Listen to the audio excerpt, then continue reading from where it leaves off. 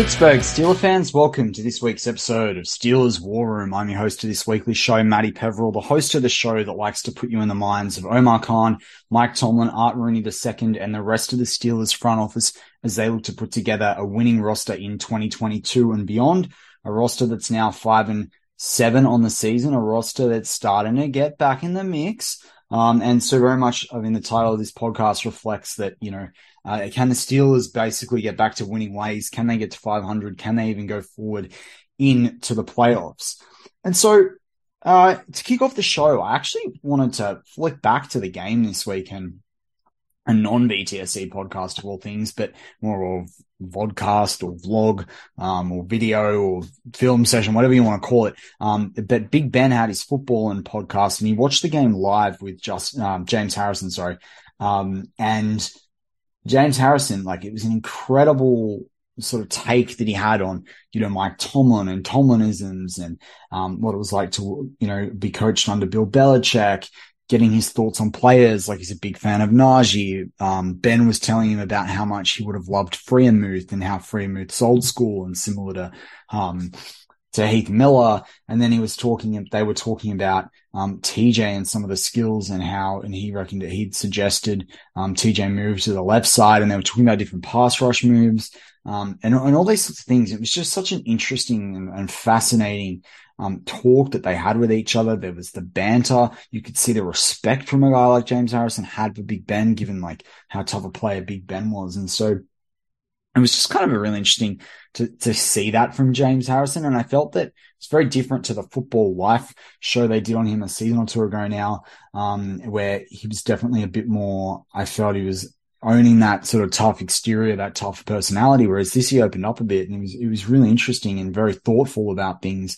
Not that I didn't think that was the case, but I just think that I feel like you got a kind of a new appreciation for him almost. So yeah, I just thought it was quite interesting, some of the things that they covered off, talking about how they even came back in that game, talking about the difference between, Dick LeBeau defense and what he was doing in other roles, the sort of license that the linebackers got. You definitely can understand the job that Keith Butler was doing. But also if you're a listener that catches Steelers Touchdown Under that I do each week with Marky D, whether that's live or on the audio side, you'll know that I have been a bit critical and I feel like, of Terrell Austin. And I also think that he flies under the radar with all the issues we've had with Matt Canada this year. You don't get the same feeling of the Terrell Austin defense. And I've said before, or I've framed this argument around, well, yeah, he's not a linebacker coach, he's more of the secondary coach. But Dick LeBeau's defenses still did incredible things. And so I think, and obviously, Terrell Austin's no Dick LeBeau. Dick LeBeau had an awesome playing career as well. He's still in the top all-time leaders, for interceptions as well. I think that's something like 67. This is all off the top of my head, by the way. You just kind of, and you think about that team and the defense that they had, and that Kenny doesn't have that. Whilst it's a good defense, there are definitely a few players off being an absolute top tier defense, and particularly middle linebacker play. A lot of people are furious with the way Devin Bush played this weekend, as well. So, this team, as it's rebuilding, and this is a rebuild right now, to be 5-7 and to be kind of back in the hunt, is pretty crazy. So really, Steel fans, you got to be excited. They're building, and they've just got to do their job now. So that's the reality. They got to do their job over the next few weeks. They play obviously this weekend Baltimore at home, then they go away to Carolina, then they have Las Vegas Raiders at home. Christmas Eve for most people will be Christmas Day for me, all the way over here in Australia in the future.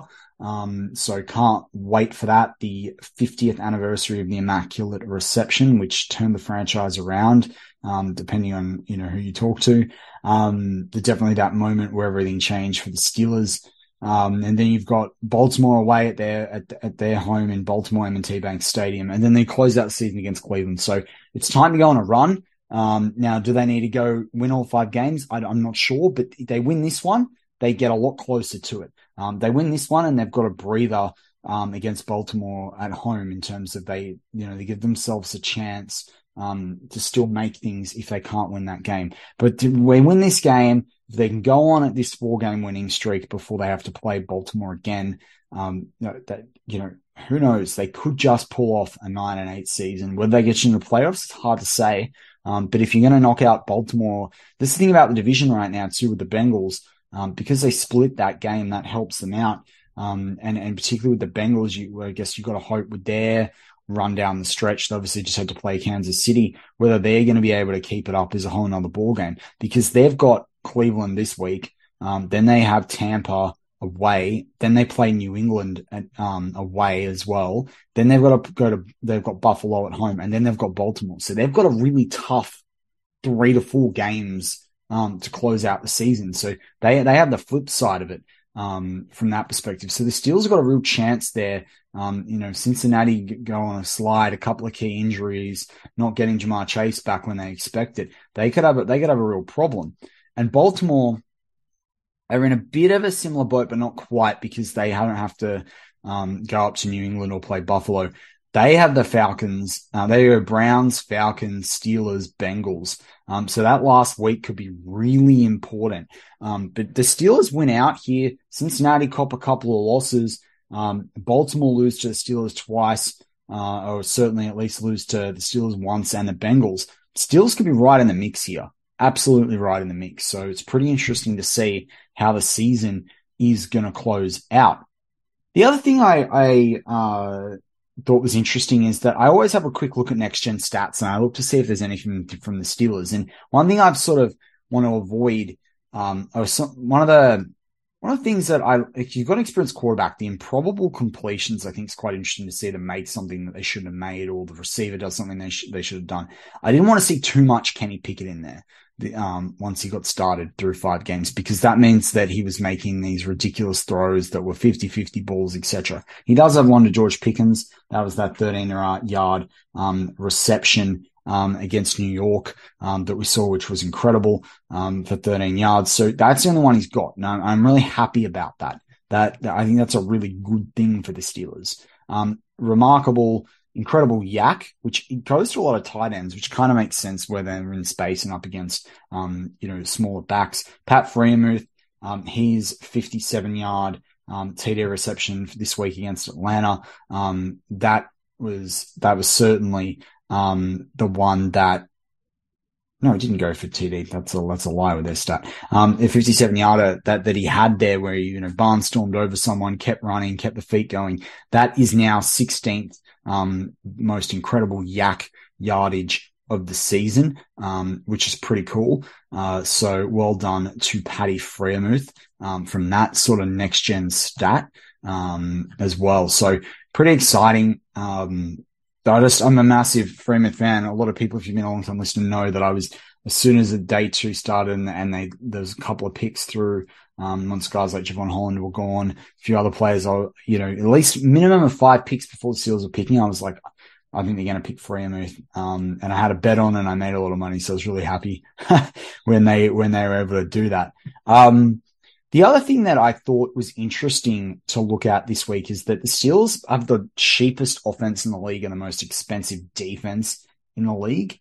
But when you look at the actual offense at the moment for the Steelers compared to the rest of the league, they're 24th in passing, which is probably pretty decent given the start that Mitch had, and you've got a rookie quarterback in Kenny Pickett. But they are actually top 20 now in rushing offense. Top 20. They're 17th in the league. And they're literally behind New Orleans, who are 16 by like 20 yards. So I think that's kind of incredible if you think about the Steelers over the last few years. They're 21st in touchdowns rushing. Pass touchdowns, they're 31st. They're tied for last with, with the Denver Broncos with 8. And we know people are talking about Kenny Pickett not throwing, enough touchdowns, etc. But I think it's pretty crazy, when you think about it from that perspective of like, they've got the cheapest offense in the league, but they're not the worst offense in the league by a long shot. They're 24th in first downs, as well. So I think that's, again, pretty good for where the Steelers are sitting, in terms of being able to rebound from this 5-7 and get to a positive record. I think that's one of the key things. They're also only 1 point. They're just over a point.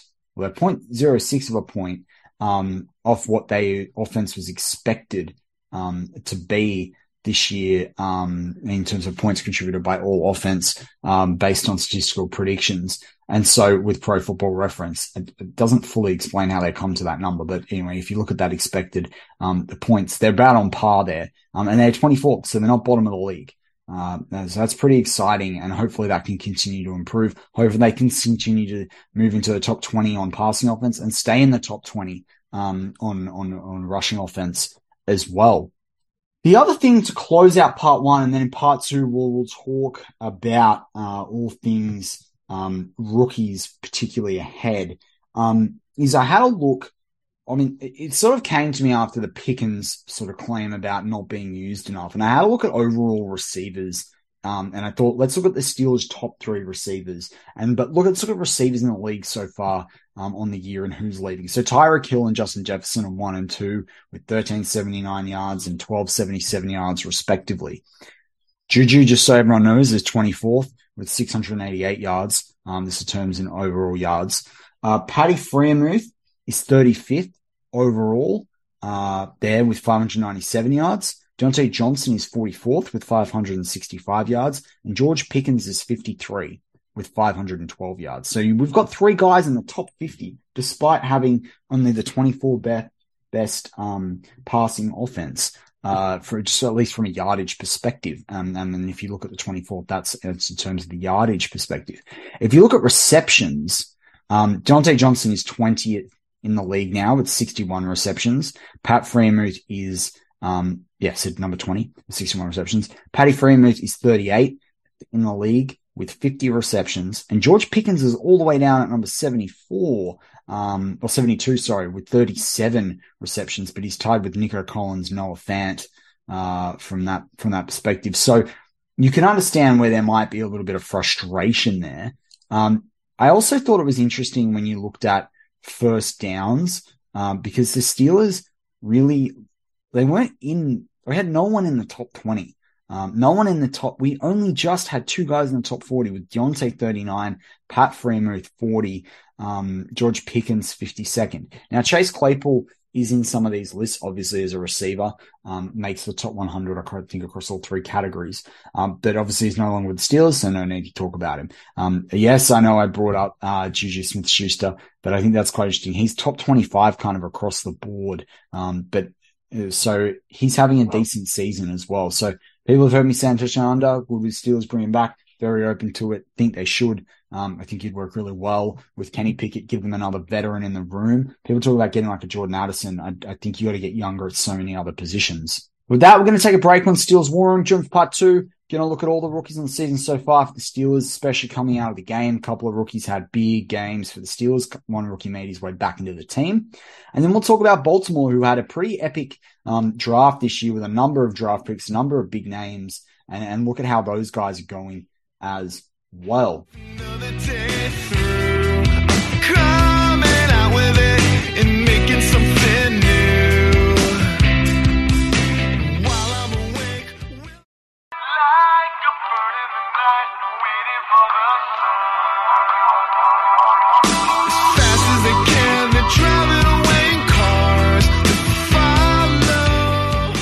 And we're back on Steelers War Room. I'm your host this weekly show, Matty Peverill, the host of the show that likes to put you in the minds of the front office. Omar Khan, Mike Tomlin. I know he's not in the front office, but he is the head coach. But Mike Tomlin, Art Rooney II, Anthony Waddle, Dan Colbert, and anyone else left in that front office is able to put together a winning roster in 2022 and beyond. A roster that is 5-7 on the season. I've enjoyed saying 4-7. Today I'm enjoying saying 5-7, and hopefully next week I'll be enjoying saying 6-7. So the first rookie that we're going to look at made his way back into the lineup, the 3rd round pick for the Steelers, and was 84th overall, memory serves me correctly. Number 98, played 13% of the defensive snaps with 7 in last week's game against the Falcons, 16% of special team snaps, easing his way back in. No real statistical output to talk about there.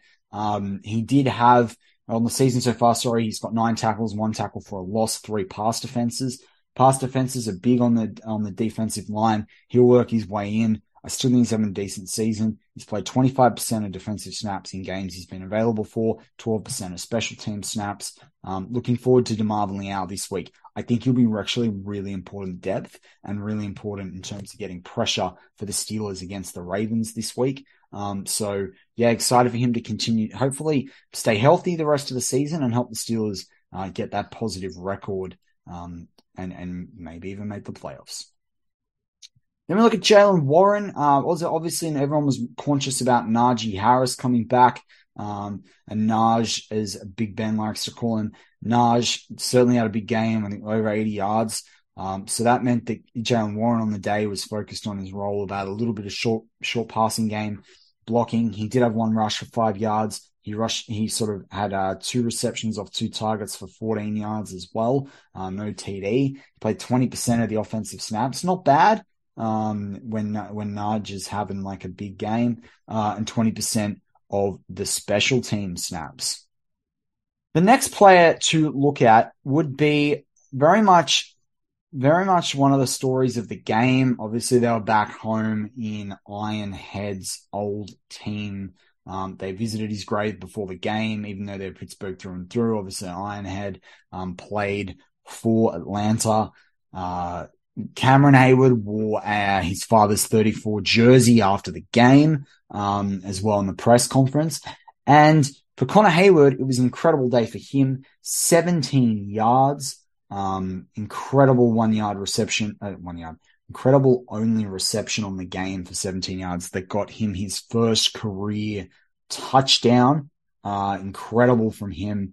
Incredible pass from Kenny Pickett, observing the field, looking at it was 5 wide, I think, or it was those 5 receivers in that set. He went down in the middle there, and it was definitely the tough read. Obviously, there was the missed one for Pat Freeman early in the game. I don't know if that was exactly the same route, but it was very, very similar if it wasn't. And so, Connor Hayward on the day played 22 offensive snaps, 22% of the offensive snaps with 14, 64% of the special team snaps with 16. Kenny Pickett talked to him after the game about trying to get him originally not to commit to Michigan State, but to commit to Pittsburgh. Imagine that. Imagine if they drafted Connor Hayward out of Pittsburgh. He'd gone to his father's college alma mater, and then to be able to then go play for the Pittsburgh Steelers. It would really be an incredible journey, but he did his own journey. He did play a versatile career at Michigan State. We're seeing that now from number 83 in terms of the benefits that's giving him. And so on the season overall right now, 8 receptions off 9 targets. That's 88.9% catch rate, 1 TD, 3 first downs, yards per game of only 7.8. Long on the season of 45, yards per target of 10.3. And he's contributing, and now he's got his first touchdown.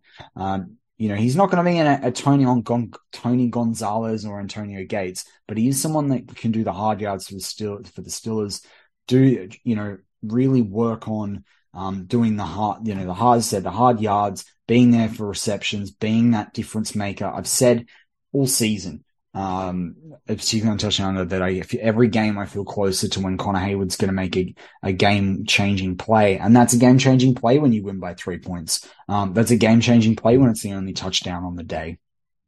The next player on the list is George Pickens. Now, obviously, we talked a little about where he's sitting from a receiving perspective. I think most of us can see that he's going to be a number 1 eventually. A lot of people, can see that Deontay Johnson's probably not the number 1, and he probably didn't deserve to be paid. And again, I feel vindicated because Mark and I talked a lot about on Touchdown Under early on in the season or in the off season, how I didn't think he was worth 20+ million a year. I didn't think he was worth, based on his statistics, more than 14. He did get paid a little bit more than that though. But George Pickens, 1 reception off 2 targets for 2 yards on the day, 50% catch percentage. I mean, it's only 1 yard on average. He played 68% of the offensive snaps, 0% of special team snaps. Now, a lot of people are getting into the debate post game. Should he have complained? Should he have not complained? Is he fair in complaining? Is he not? as long as you don't do anything that causes a penalty, as long as you don't do anything that is detrimental, as long as you don't lose focus and then drop a ball, that you should have caught, like Deontay Johnson does, I don't deeply have an issue with him doing it. But you can't derail the emotion. There's a way to go about it. And I know Cam Hayward went and spoke to him. He's a rookie. He's a passionate guy. He's a young guy. I'd rather see him, I was talking about this, than him getting cranky and like pushing someone over, particularly after he got ejected, and that was overturned at the end of the Bengals game. So I think that let's just let Pickens be Pickens. Let's understand that the guy's really young. 21, he's not even 22 yet, not for another almost 100 days, 3 months. He'll be 22 after the season finishes, very likely for the Steelers. Let's just let Pickens continue to mature in the way he needs to mature. And let's just really, be grateful we've got a receiver with that much passion than someone like Deontay Johnson, who I feel is very, I don't know. I don't love his body language when he talks to the media, when you see him in interviews. And I do think he's a bit more about himself, whereas George Pickens does make a difference to his team. And I do think that George Pickens, it's just a learning experience. It's a learning curve. He's a rookie, which is why we're talking about him, just like Kenneth Shane Pickett, Kenny Pickett, 6'3", 220 pounds, out of Pittsburgh, taken in the first round, 23rd overall. Everyone knows that. I'm just reiterating it. Completed 57% of his passes in this week's last game against Atlanta.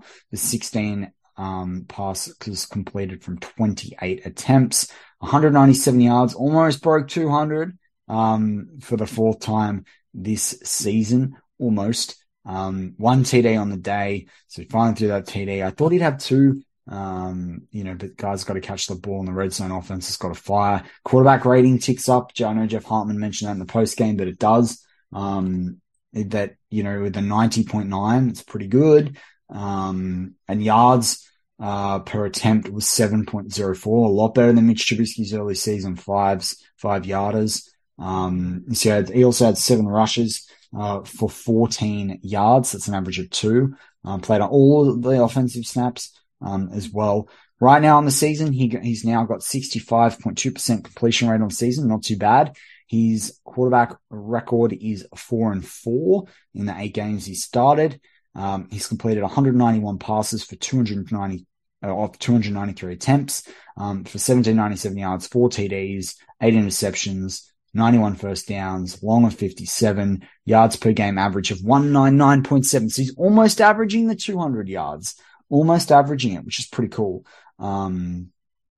And so, particularly because he started the Tampa game and couldn't finish that one out. He's been sacked 23 times for 154 yards. He's had 1 fourth quarter comeback and 2 game-winning drives. Not bad in your 4 wins. Not bad. So Kenny Pickett continues to develop. He's starting to prove doubters wrong. People are starting to get a bit more impressed with him, as well. He's had 73% of his throws on target. Only 17% are considered what you call bad throws. He's had 10 drops on the season. There have been some key drops for points in end zones or for third downs. So that's a 3.6 drop rate from his receivers.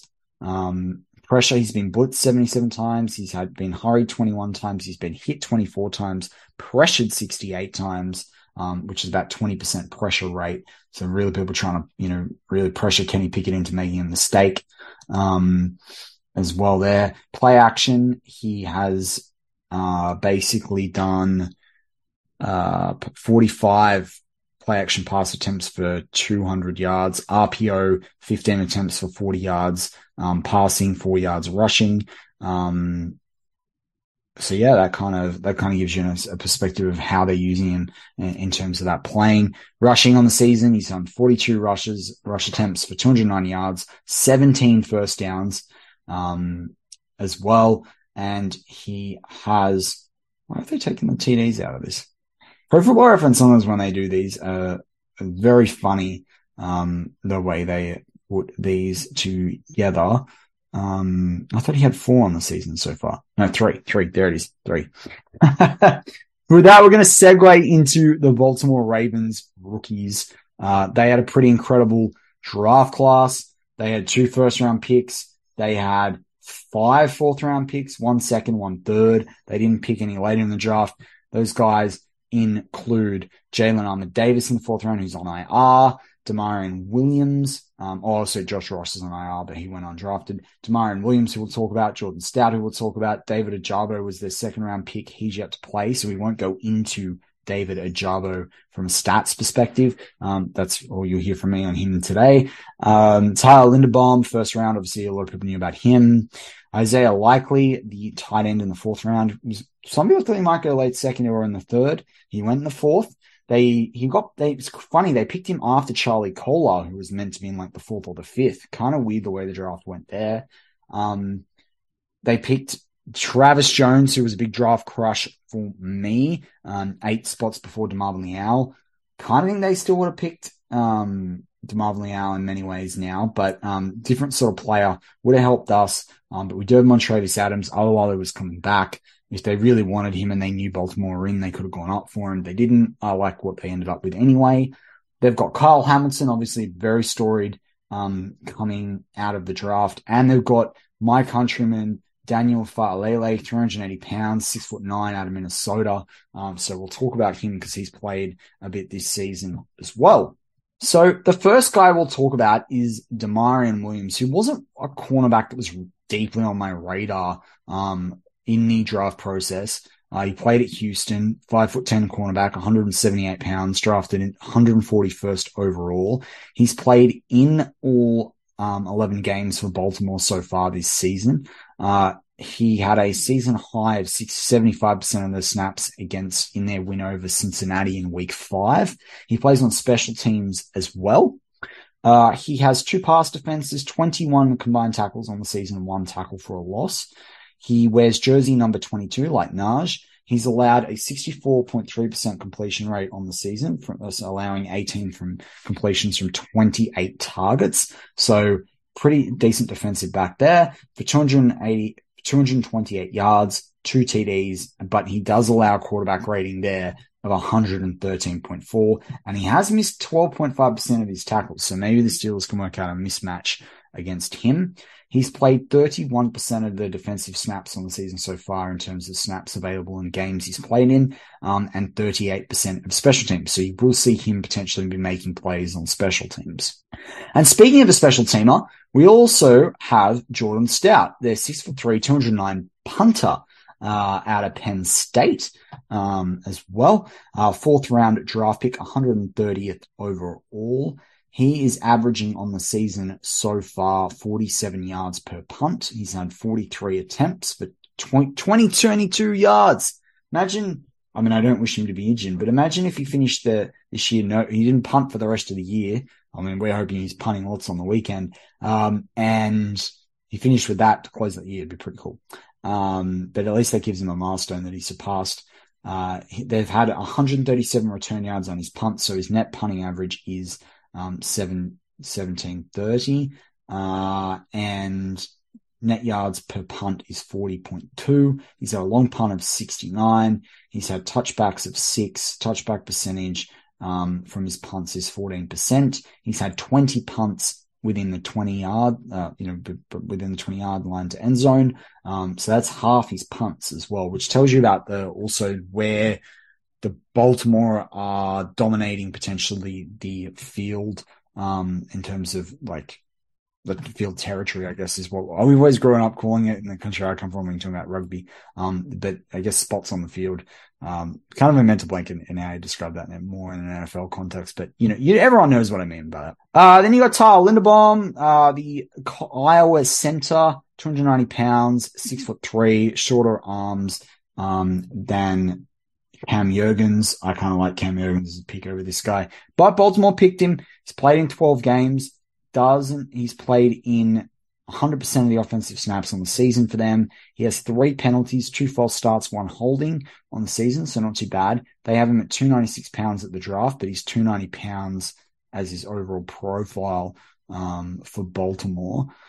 So he's having a decent season as a rookie. It's hard as well with Pro Football Reference because you don't, unlike PFF, and I really don't like looking at PFF with O-linemen, you don't necessarily get the sacks that the Ravens have had on the season so far. But I will pull up Just tell Lamar Jackson how many times he's been sacked. He's been sacked 26 times on the season. Tyler Huntley's been sacked twice. And that's for a total of 120 yards across the 28 sacks that the quarterbacks, for the Baltimore Ravens have suffered this season.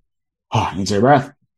Then we go to Isaiah Likely, the tight end. He has played in 11 games, started 22 receptions from 37 targets for 236 yards, average yards per reception of 10.7. It's pretty decent. 2 TDs, 12 first downs, catch percentage rate of 59.5%. He wears jersey number 80 when you're looking out for him in this week's game. He has played 38% of the offensive snaps on the season so far and 16% of the special teams snaps. The other tight end is Charlie Kolar, and he's not played yet this season. So it's interesting from them for the 6'6", 260 pound tight end. They did say there was an article a few weeks back on the 15th of November saying he could make an impact. He could have his first taste of NFL action soon. That was in the title. And he was activated from injured reserve on November 8th. So you might see him before the end of the season. You may even get activated for this game to help them really try and run on the Steelers or protect Huntley as well. So you might see him in this game. He wears jersey. They don't have a jersey number on Pro Football Reference. But yeah, you can look out for Charlie Kolar and see if he gets activated.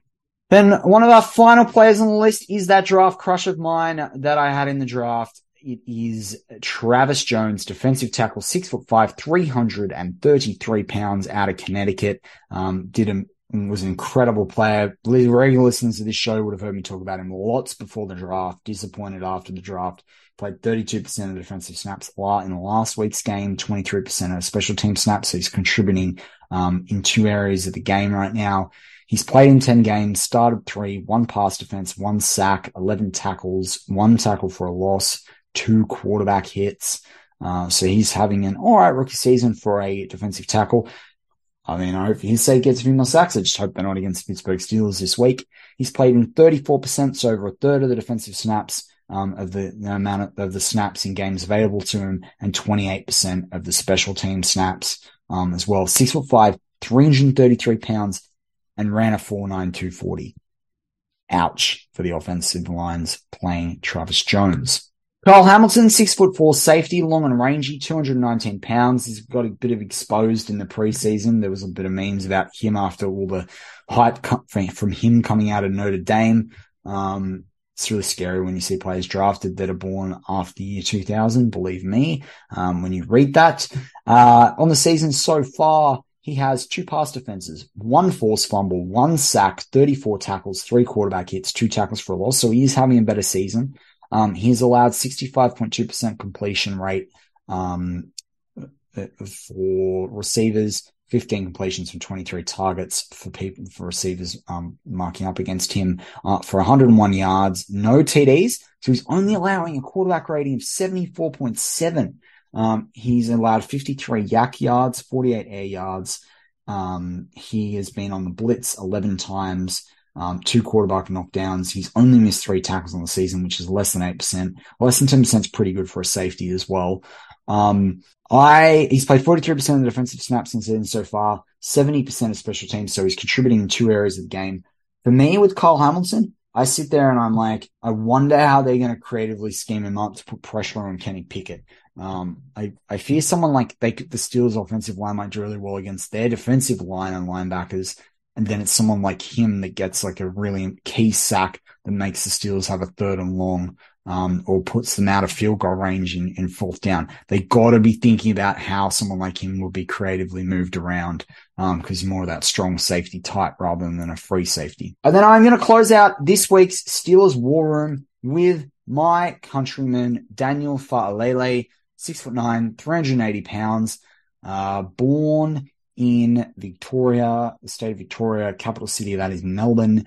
And he played in Minnesota. He has played in a few games this season. He played 8% of the offensive snaps in week 2, 90% of them in week 3 with 54 snaps. 100% in week 4 against Buffalo with 70 snaps. And then he played for the first time since that week 4 game last week against Denver in the 10-9 win, where he played 47% of the offensive snaps. He has played on special teams as well. He wears jersey number 77. So he's played 22% of overall offensive snaps in games available to him, or that he's participated in.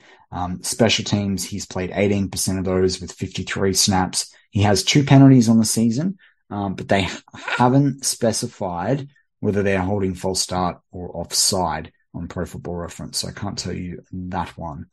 But perhaps he might be holding on to TJ Watt. And then if that's the case, hopefully TJ Watt can use the vet moves. Hopefully TJ Watt, if they do move a mark up against him or it's Highsmith, they can use the vet moves.